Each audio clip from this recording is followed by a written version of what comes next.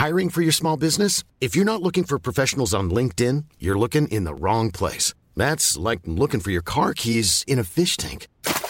LinkedIn helps you hire professionals you can't find anywhere else, even those who aren't actively searching for a new job but might be open to the perfect role. In a given month, over 70% of LinkedIn users don't even visit other leading job sites. So start looking in the right place. With LinkedIn, you can hire professionals like a professional. Post your free job on linkedin.com/people today.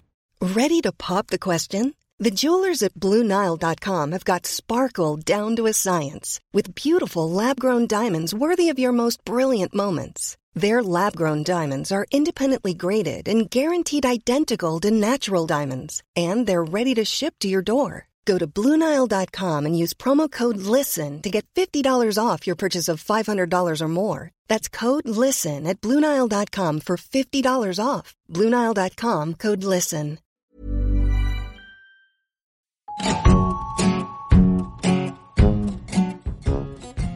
Welcome to Censored, and this is the last episode of Season 9. It's actually my last episode on Dirty Books for a while, but keep an eye out for next season. There's a new look, a new sound, and new filth from Dirty Films. I know that so far Season 9 has been all about memoirs, but to finish, I thought I'd try something more light-hearted. Michael Arlen was a best-selling author in the 1920s, but it's fair to say that his work has been almost completely forgotten. I have read his massively popular The Green Hat from 1924, but for me it was bewildering. I just didn't get it. It's possible his work was very much of the moment, maybe capturing something about his time that in the end proved ephemeral. Like many overnight successes, Arlen struggled to please his audience in the same way ever again. He kept writing, but nothing landed quite like The Green Hat. His next biggest success was about 10 years later. Hell, Said the Duchess was published in 1934. If you want to stick a genre label on it, it's a murder mystery with a touch of supernatural thriller.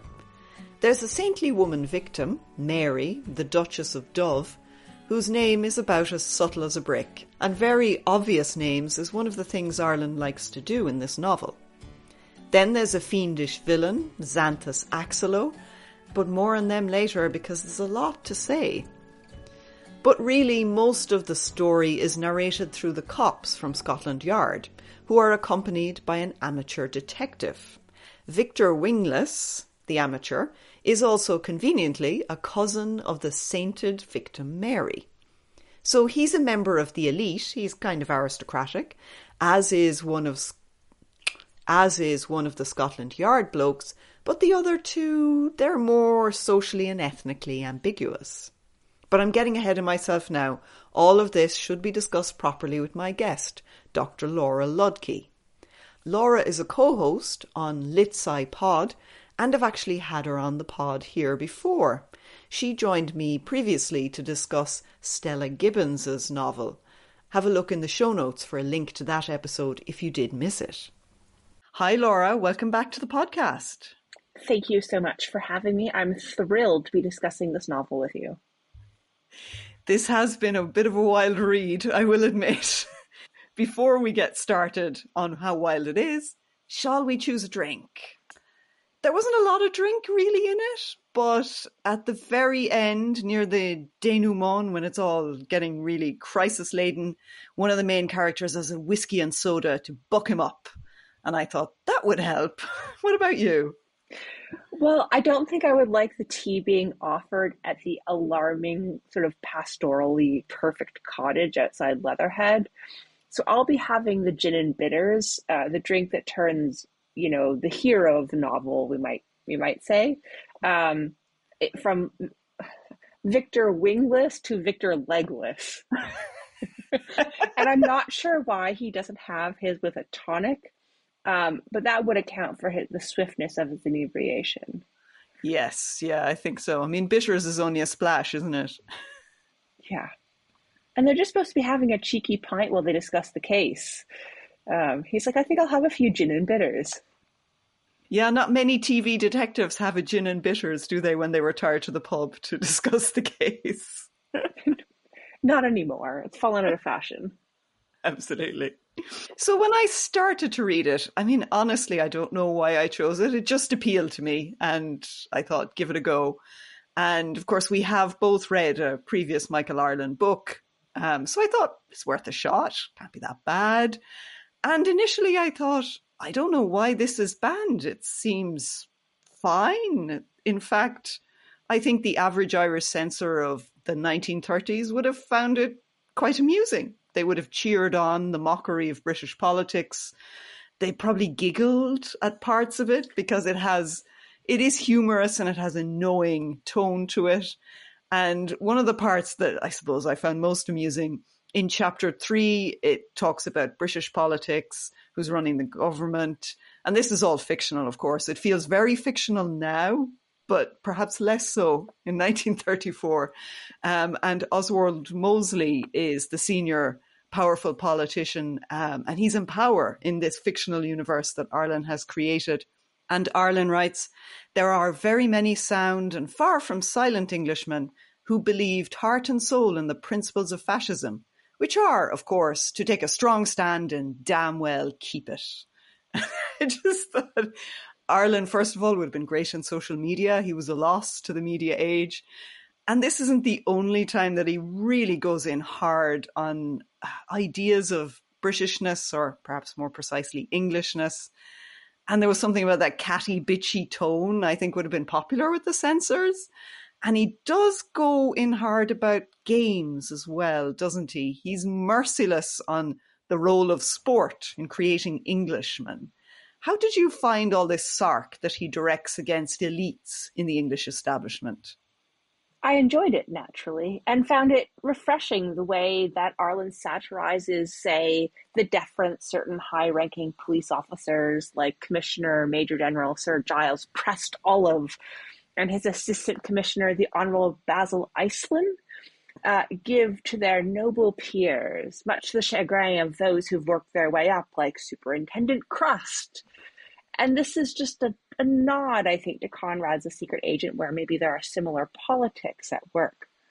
I found that Prest Olive and Iceland are frequent foils to one another in a way that they represent the elite. So, we have Prest Olive.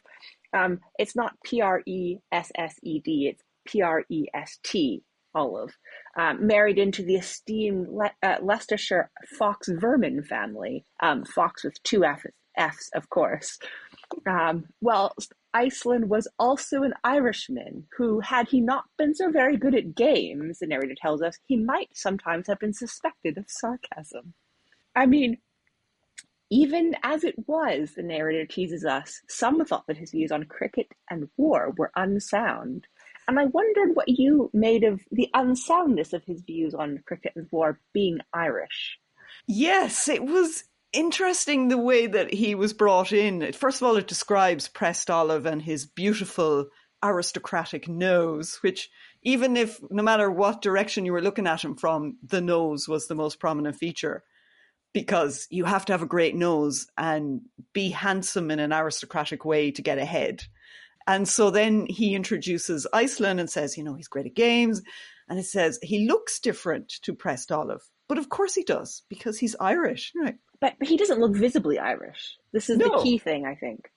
No, he doesn't look visibly Irish. He's described as dark and sallow, and in many ways, I suppose, of a par with later characters who are seen as foreign, as in not Irish or English. And the way that he is set up as like in this double act with Prest Olive, where you've got the very aristocratic and complacent English elite, and then someone who's come through the same system, but who is an outsider in some way, who isn't married to the aristocracy and who is apart.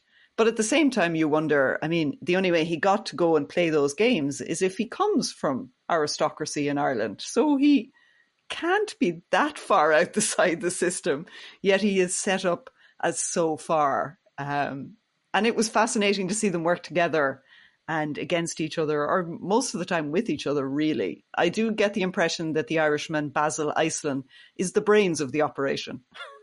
When it's not Crust, who is definitely not the upper crust, we'll say. No, he's not the upper crust. He has broken through the glass ceiling / crust of society. Mm-hmm. Well, and it definitely suggests to me that being a good sportsman is enough to make people not pay attention too closely to your undesirable political views or being from a less desirable class or nationality. So if you're good enough at cricket or polo or something else, you will get on in the world that Arlen is satirizing. Yeah, it can erase all of the problematic aspects of your opinions or upbringing and therefore transform you into this English elite person. It was never a surprise to me that the novel's plot hinges on the fact that the aristocracy is in decline in some sense. There's some degeneracy, possibly, and that English identity is in peril when the stability and maybe status of the aristocracy is under threat. But I have to admit, the introduction of Mosley as the Minister of War in a fascist conservative coalition government led by Winston Churchill did throw me for a bit.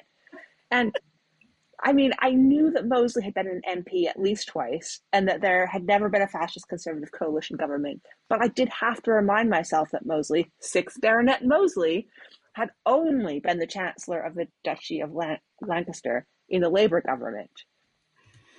Well, I actually went to check his bio because I was like, this didn't actually happen, did it? I'll just double check because I have no memory for these things. If this is real, maybe the rest of the novel's events could be too. But this just really goes to say how the late 1920s and early 30s was such a quagmire of a time in Britain. Absolutely. And actually, if all of the rest of it was real, I mean, it got a bit crackers. Because while I was thinking, I don't know why they would object to this. This seems fine. They'd like the heroine. She seems like a nice person. She's pure of spirit and heart and doesn't go out meeting anybody, so she can't be doing anything sexually wrong. And it's chapter 5 when he brings in a murder plot. And I think this had to be why the novel was banned. When they got to this part, they were like, that's it. Because the murders are characterized by sexual sadism. It's a gender-flipped version of Jack the Ripper, actually. And they even call them Jane the Ripper killings. Like, Arlen, really? What are you doing? And it was really odd because, of course, there's so much talk about Jack the Ripper killings and the celebrity culture around them and the misogyny and all of that, which I'm very familiar with. But to read it in a gender-flipped way made it seem so much more uncomfortable and raw and unfamiliar and just upsetting. I mean, how did you react to this mad moment? Oh, I found the twist absolutely thrilling. I hadn't finished reading the novel yet when I encountered some online chatter about the novel's wild ride of a plot, so to speak. And perhaps I was reading extra attentively, trying to discern at which point the ride became wild and then it became more wild. And spoiler alert, the wildness was there all along. So while trying to anticipate what the confidential agent, Mr. Henry James Fancy's lifelong passion for putting 2 and 2 together would add up to, as soon as we have the other mutilations of a fanciful nature, which will serve no purpose to describe, were mentioned, and then the special type of short, narrow surgical knife commonly sold only to members of the surgical profession was introduced, I exclaimed aloud, and rather ecstatically in a public place, "Are we looking for a Jane the Ripper?"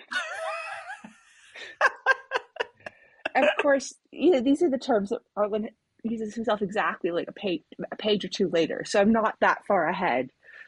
But he's really careful throughout the novel to draw our attention to the ways in which there's increasing equality for women and men, making plausible, if not possible, the suspicion that the criminal is indeed a woman. Yes, that's a good point. He really does play a lot with gender as well through this murder plot, not only by creating an omnivorous dangerous sexual predator who's a woman instead of a man. And then, of course, he introduces the villain figure who... Well, before we get to even who the villain is, if I may, because I think that's probably the most interesting part of the novel.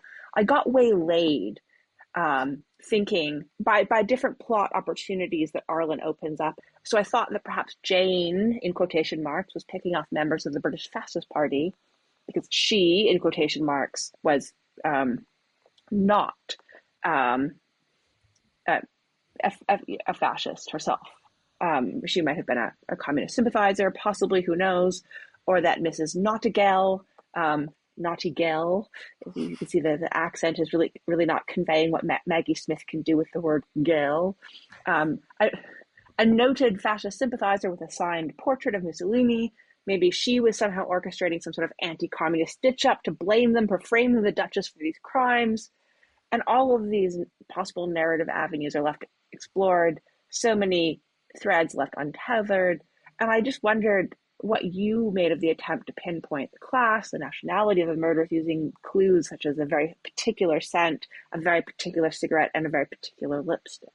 Yeah, I mean, initially, when that's all they have to go on are just these traces of this woman, and they just refuse to believe that she could be English just based on these evidential clues. So the cigarette, they think, well, she can't be English. And so they think, oh, she must be German or Japanese because we don't get on with them right now, which seems like something people would have noticed as a witness statement, that you would have noticed the person in question was not English. But they're like, no, she can't be English. And this denial that such violence and sexual sadism could exist inside a woman who is English and could be enacted like that. And it had to be an attractive English woman. That was the most important part. She had to be a hot number. Oh, yes, she is extremely hot. I mean, she's the sort of woman that everybody remembers because she's so damn hot, and is also having a great time when she's out and about, is very conspicuous in her pleasure and her enjoyment. And so she definitely is extremely memorable. And you'd think, well, they would have noticed if she was Japanese or German as well. But no, the perfume and the cigarette, that all must somehow imply that she is foreign. Too distracted by her hotness to notice, ethnicity or race or anything else. And there is another foreign figure then, that sort of the villain has many disguises. And the first disguise is of a man that is foreign, that is somehow like, they're like, is he Spanish? He's once again a dark and swarthy, thin man. In many ways, he sounds the way that Iselin has been portrayed. There seems to be a mirroring. So there is a lot of concern in the narrative with where people are from, where they might be from, what they might look like, and what that might tell us. And Arlen himself was Armenian, wasn't he? Yeah.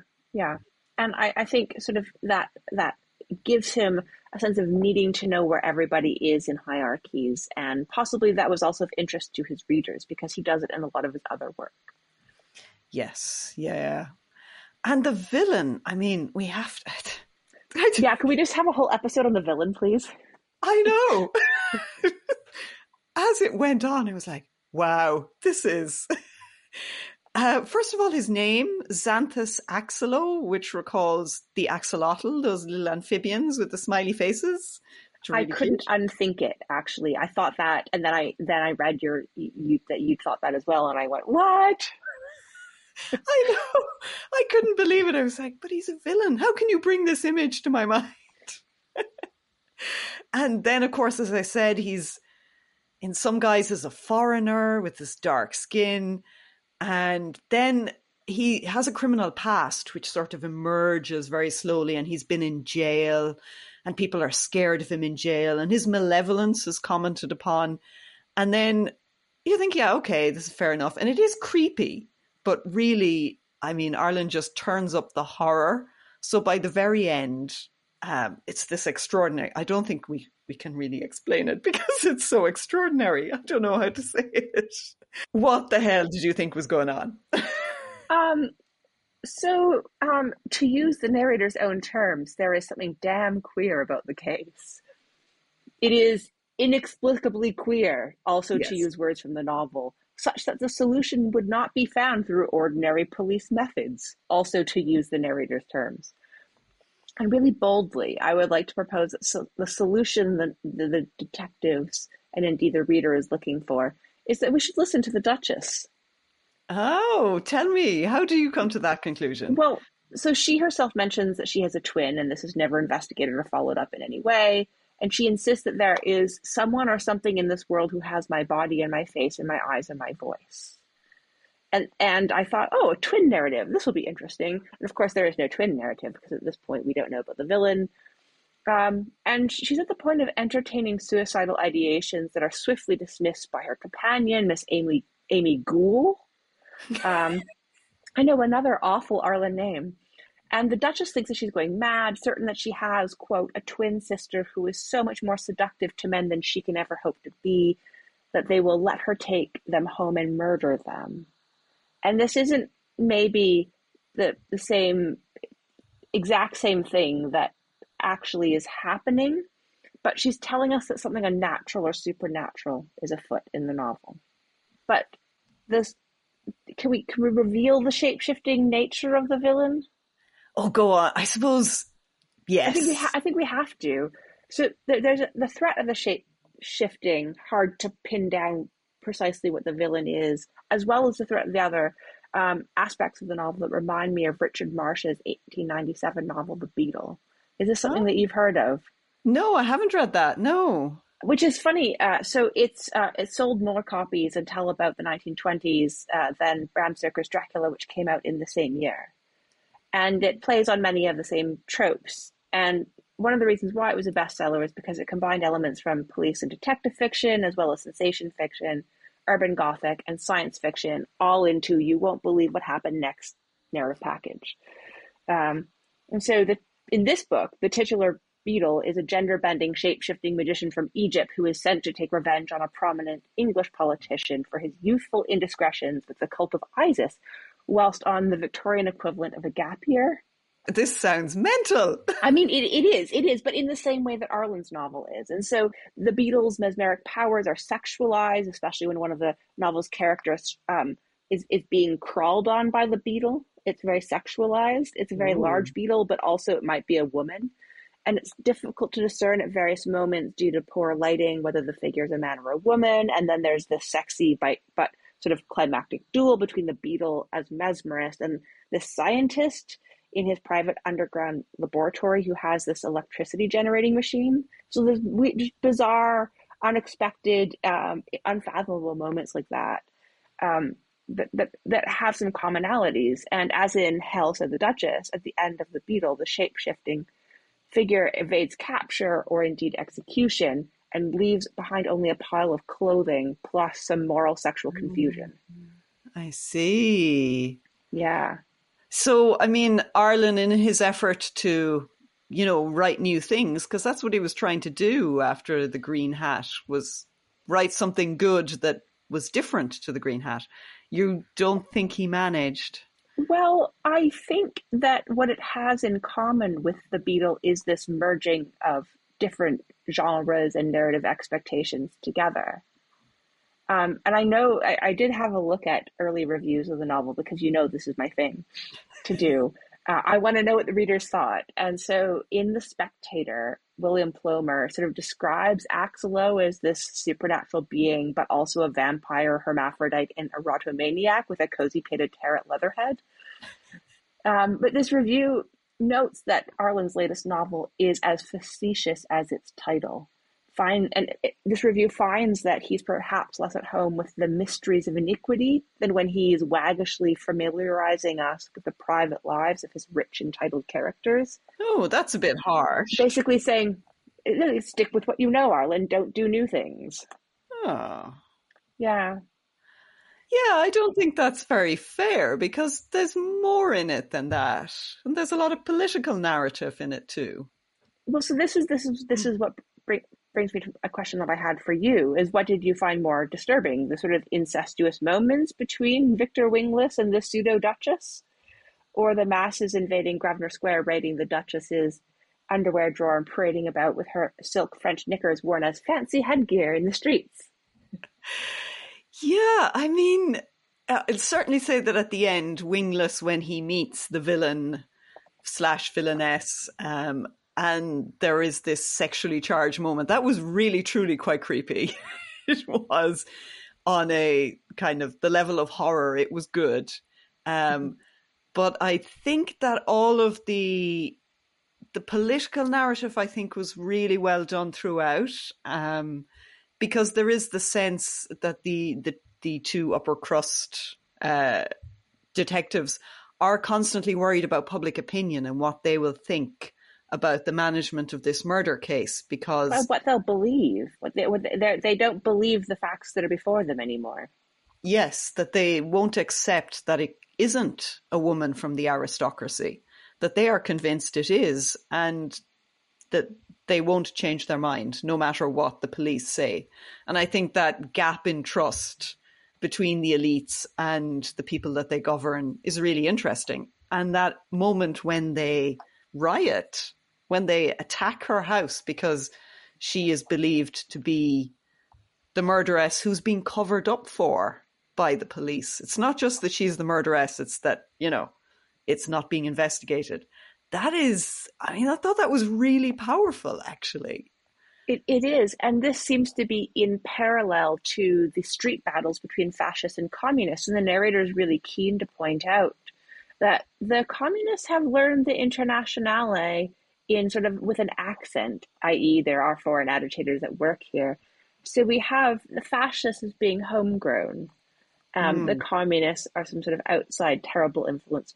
Again, great threat to the aristocracy and to England that must be suppressed. And if the boys from Eton can't do it, who can? Yeah, it's funny. I think Arlen sometimes forgets whose side he's supposed to be on narratively. It's like every side. Yeah. Yeah, he just likes to take pot shots at everybody. But I think, when they sack her house, they would have lynched her had they found her. They specifically mention lynch law, Yes. which is the right to execute somebody without due process. Yes. Sorry, right to. It's obviously not a right, but it is. What would we call it? Something that has been exerted, particularly during the American Civil War. Oh, yeah, great. Yeah, that fun time. That was sarcasm. Yes, yeah. To be clear. Just because you're good at games doesn't mean you can get away with that sort of thing. Thank you. I'm not good at games. That's all right then. You can be sarcastic. So did you... Politics and humor often intersected in the novel in really interesting ways. Did you find that there was something humorous in the interchange between Superintendent Cross, Colonel Wingless, and Assistant Commissioner Iceland about the offences for which Axlow was not only struck off the medical register, but was committed to hard labour? Oh, yes. Do you want to read this out, or shall I? Okay, yeah, I'll read it out. So, yes, they're talking about Axlow because they know that he's been put in prison. And they're trying to talk about what he actually did on the charge seat. And one of them says, "Sir, I would not sully your ears." "You do an injustice to the Colonel's club," said Iceland. "His ears have been sullied by experts." Boom, boom. "The man," said Crust indignantly, "was a sapphist and a nymphomaniac." "Must be an acrobat," said Wingless. "He means," said Iceland, "sadist and erotomaniac." And so there's some interesting translations going on there, that indeed a sadist is the same as a sapphist, and a nymphomaniac is the same as an erotomaniac. There is just a gender flip going on there. But yes, and I think it is also poking fun at the lower class policeman who doesn't know the big complicated words well enough. So there is that. A lot of people would read that just simply as Crust is an idiot. That he's a foil to these men. But then before it, you have that dig about the clubs of which the Colonel is a member, which would only be the most elite ones, and the implication that they are in fact full of filth. I did have to make some notes on which tie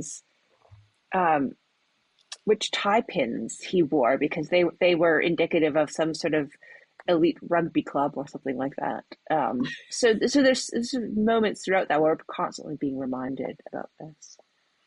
Yeah, and in the introduction to my ebook, the person who wrote that mentioned that Arlen was very conscious about dressing extremely well. Even when he had no money, he always wore beautifully tailored clothes, and he was a bit of a T.S. Eliot. Yes, he was very conscious of trying to appear a certain way. And I suppose being a foreigner from a part of the world where, you know, people wouldn't really have a lot of experience of them, I think he felt that he had to appear as a gentleman very much. So I think his interest in clothes is personal as well as political. So shall we try the censorship bingo? Yes, and I have prepared for this somewhat. I may have had fun preparing. I mean, I think it's going to score pretty high. Selling a little or a lot? Shopify helps you do your thing however you cha-ching. Shopify is the global commerce platform that helps you sell at every stage of your business. From the launch your online shop stage to the first real-life store stage, all the way to the did we just hit a million orders stage.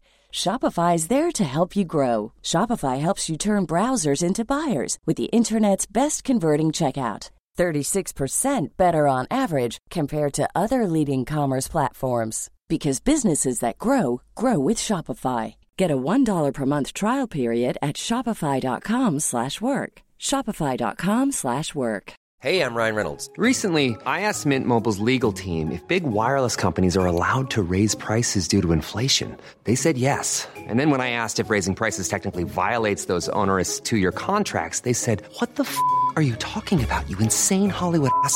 So to recap, we're cutting the price of Mint Unlimited from $30 a month to just $15 a month. Give it a try at mintmobile.com/switch. $45 up front for 3 months plus taxes and fees. Promo rate for new customers for limited time. Unlimited more than 40 gigabytes per month. Slows full terms at mintmobile.com.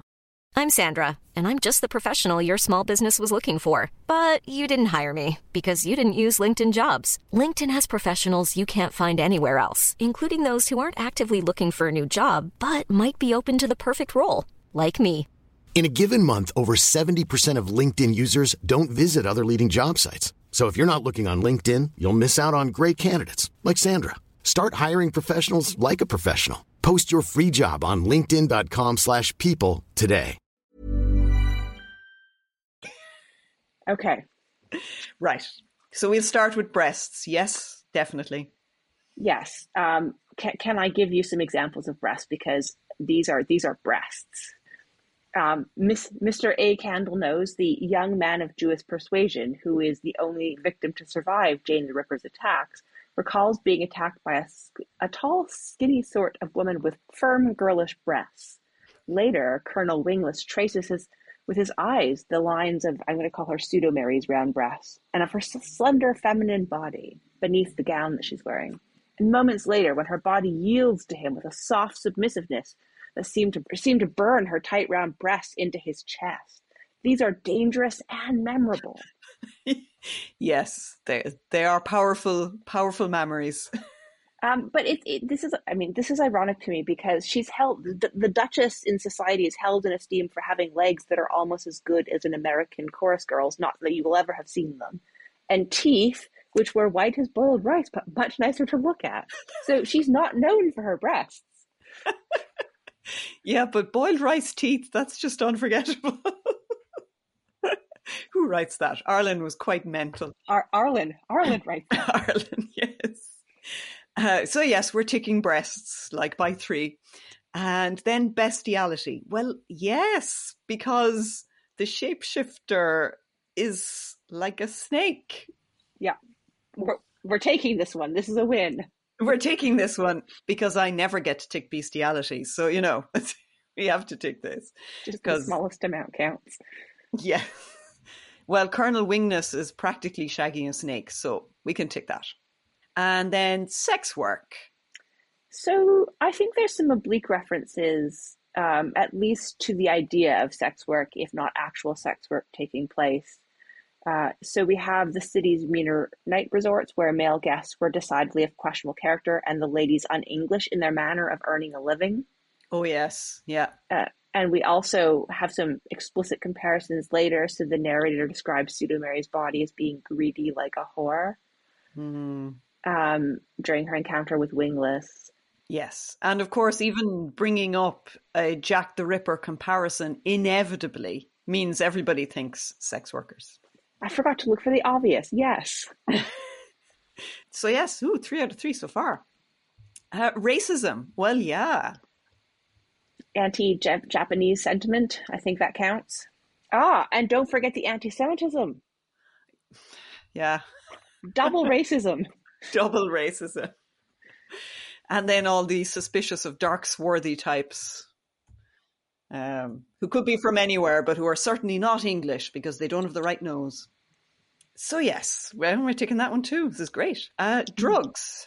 So I'm going to say yes, possibly. Okay. So Wingless won't accept tea from Pseudo-Mary because he's worried it's going to be poisoned, but then accepts the stimulant avidly, by which he means the whiskey and soda. So it's being described as a stimulant. Also, Axelo has a laboratory upstairs. Yes, and he desperately they want us to see it. Yeah, and I think that there's a suspicion that a lab must have things cooking under Bunsen burners. So, yeah, I think we could take that too. Politics. Politics galore. For sure. Yeah, not only fascism and communism, there is a fascist conservative coalition government, but possible allusions to Irish pacifism during the Great War. Depressed Olive's appointment is a political one, and there's a nebulous spirit of unrest abroad in England at the time. Yes, yeah, it's a deeply political novel. I'd love to know how it felt to read it in the midst of the 30s when the fascists, I mean, they're not a busted flush quite yet, but they're certainly lost some of the edge. But it's only a few years since they were a very serious concern for the establishment. So, yeah, it's a very topical novel, really, isn't it? Especially if it's imagining an alternative future in which Mosley and Churchill are on the same side. Imagine. Impossible. They've got nothing in common. Is that sarcasm again? No, I'm terrible at games. I'm not capable of sarcasm. Right, well, we can tick politics. Swearing. It's a sweary book, but the swear words are pretty milquetoast. I mean, there's a swear word on every page. What swear word do you mean? In the title. In my first edition that I was reading online, the title's printed on the top of every page, so there's a hell on every page, sometimes two. And she doesn't ever say hell, does she? She never says hell. Yeah, but we have bitch used as a swear word. Oh, yes, that's true. Yeah. And 5 instances of damned and another 5 of damn. Okay, well, yeah, definitely earning the tick here. And then infidelity. Ooh. No. What do you think is going on with Mrs. Nottingall? Oh, yes. She does seem a bit dodgy, doesn't she?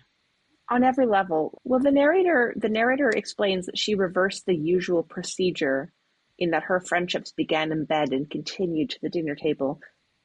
So if she remains married, is not a widower, then yes, there's infidelity. Yes, definitely. Let's take that one. And then crime. Well, I mean, yeah, the whole thing. It's a crime story, so yeah. So I've counted 4 types of crime. Murder, or as a friend would really like me to say, because this is when we play the Sherlock Holmes board game, we have to say it in this voice, moider. Moidwell. Because it brings down the house. There's been a moider. Impersonation, I think That's what's going on. Horrible outrages, possibly terrorist bombings, because outrages usually means bombs at this time, and arson. Yeah. But they don't commit high treason. It's only attempted. We can tick that one too. And the next one, genitalia. Well, I would say yes, because when the shape-shifting villain appears at the door, they are wearing a pink bathing suit, which the observers, Wingless and Iceland, are shocked because it shows their manly parts. Yes, double bingo! Yes, that is 2 full lines. Yeah. Wow. Right. I know this is amazing. Now, I think maybe there's no abortion in it.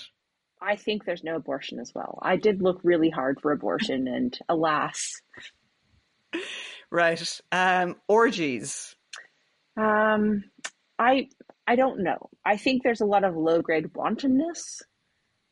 You know, the hypocrisy, the deceit, the drunkenness. Yes. And in such company, in actual contact with low types. But slumming it with the lower classes is not an orgy. No, that's true. Yeah. I mean, the pseudo Duchess is hanging around with a lot of young men at the same time, but that's as far as we can go. Sexual assault. Well, I would say at the very end, there's a lot of...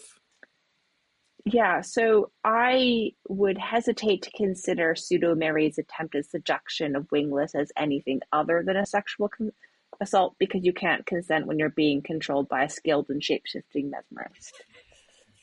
Yes. A vampiric shape-shifting... Hermaphroditic. Yes. So we can tick that. Extramarital pregnancy. No, but that would make an excellent sequel. Demon Spawn, said the Marcus. That would be excellent. God, it's a shame he didn't think of that. Can't take that one. Masturbation. I didn't detect any. No, regrettably not. Sex toys. Sure, the pink bathing suit.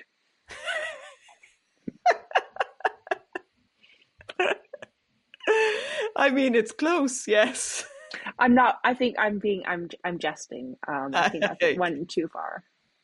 Yeah, no, we can't, alas. Feminism. Yeah, so in a way, maybe. So we have Arlen saying, even in these times of equal opportunities for women, it's not every day that a duchess is suspected of the crime of murder. So equal opportunities for women to be murderers, although it's not the fact that she's a female criminal, allegedly, but an aristocratic one that bothers him. So is that really feminism?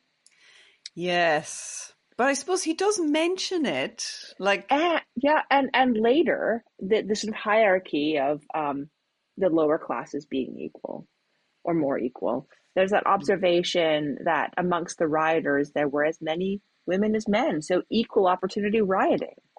Yes. But it's a yes and no thing. During the riot, the women had to contend themselves with lesser outrages like throwing stuff outside of windows.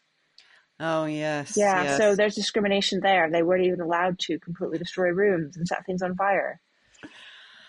But this is a difficult one. I think it could be a yes. Okay. Because he does say equal opportunities. And I think that's a, language that only comes from one place. So that's good enough. Yeah. Divorce.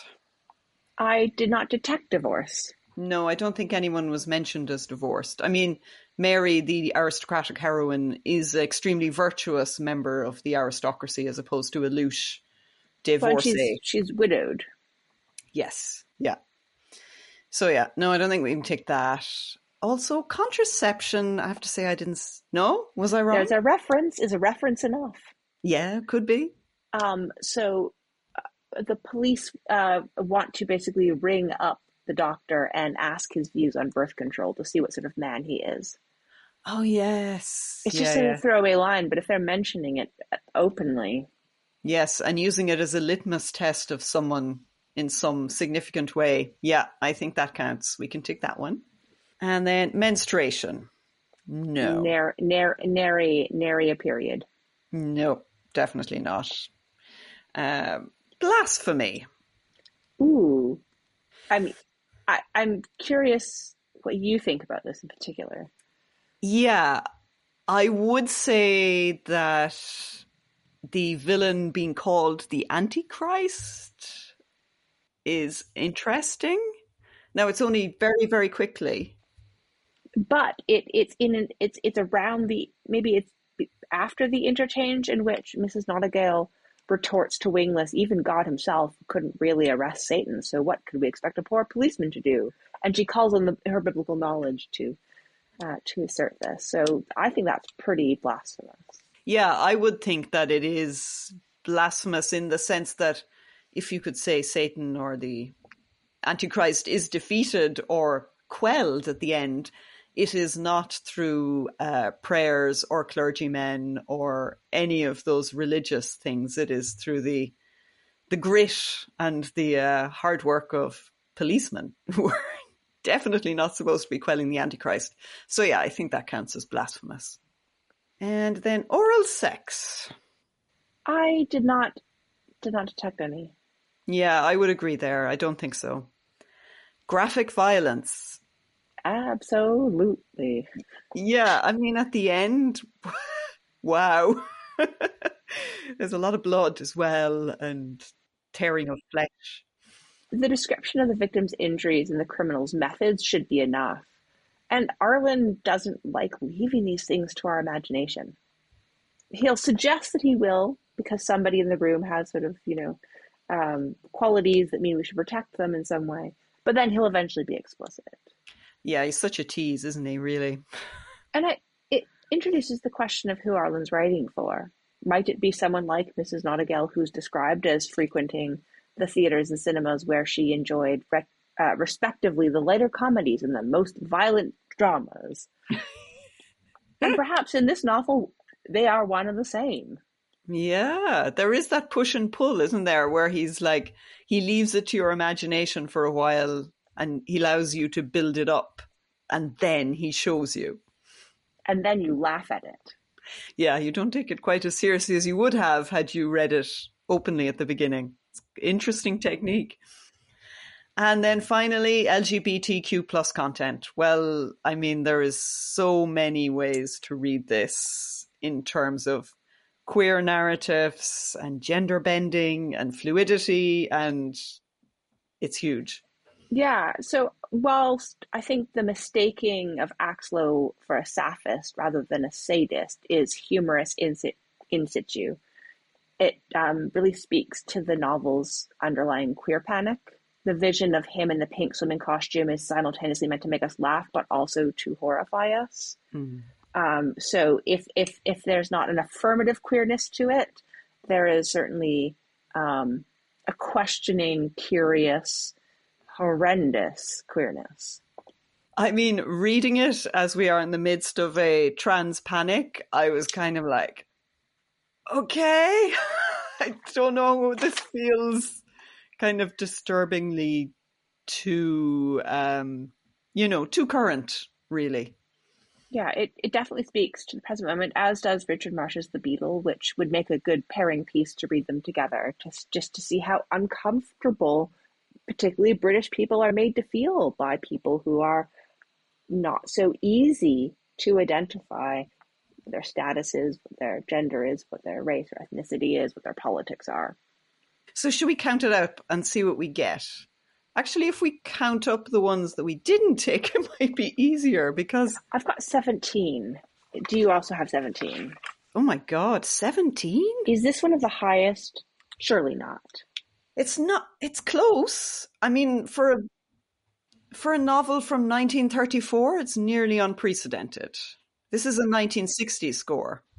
Okay, because surely Ulysses gets...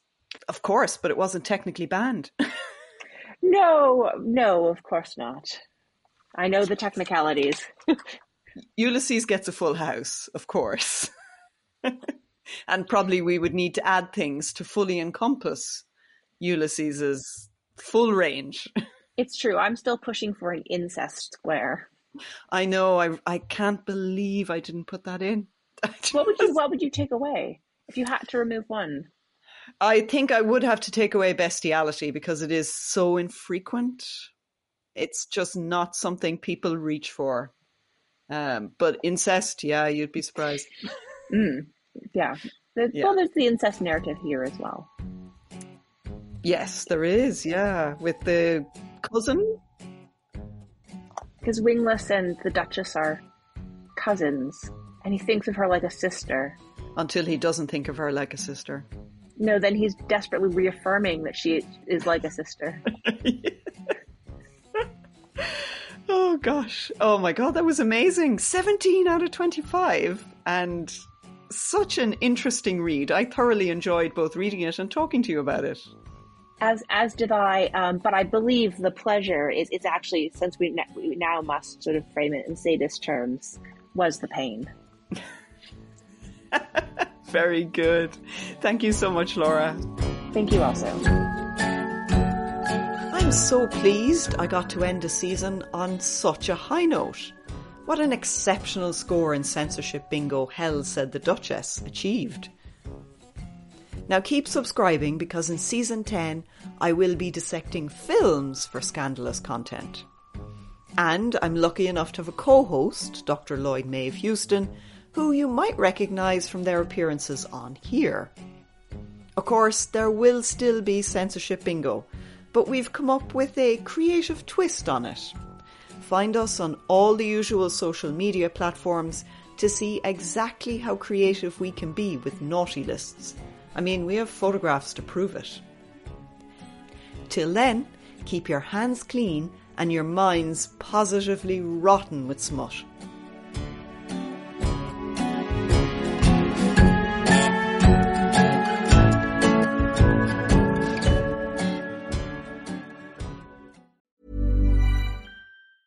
Hey, it's Paige DeSorbo from Giggly Squad. High quality fashion without the price tag. Say hello to Quince. I'm snagging high-end essentials like cozy cashmere sweaters, sleek leather jackets, fine jewelry, and so much more. With Quince being 50 to 80% less than similar brands. And they partner with factories that prioritize safe, ethical, and responsible manufacturing. I love that. Luxury quality within reach. Go to quince.com/style to get free shipping and 365-day returns on your next order. Quince.com/style. Even when we're on a budget, we still deserve nice things. Quince is a place to scoop up stunning high-end goods for 50 to 80% less than similar brands. They have buttery soft cashmere sweaters starting at $50, luxurious Italian leather bags, and so much more. Plus, Quince only works with factories that use safe, ethical, and responsible manufacturing. Get the high-end goods you'll love without the high price tag with Quince. Go to quince.com/style for free shipping and 365-day returns.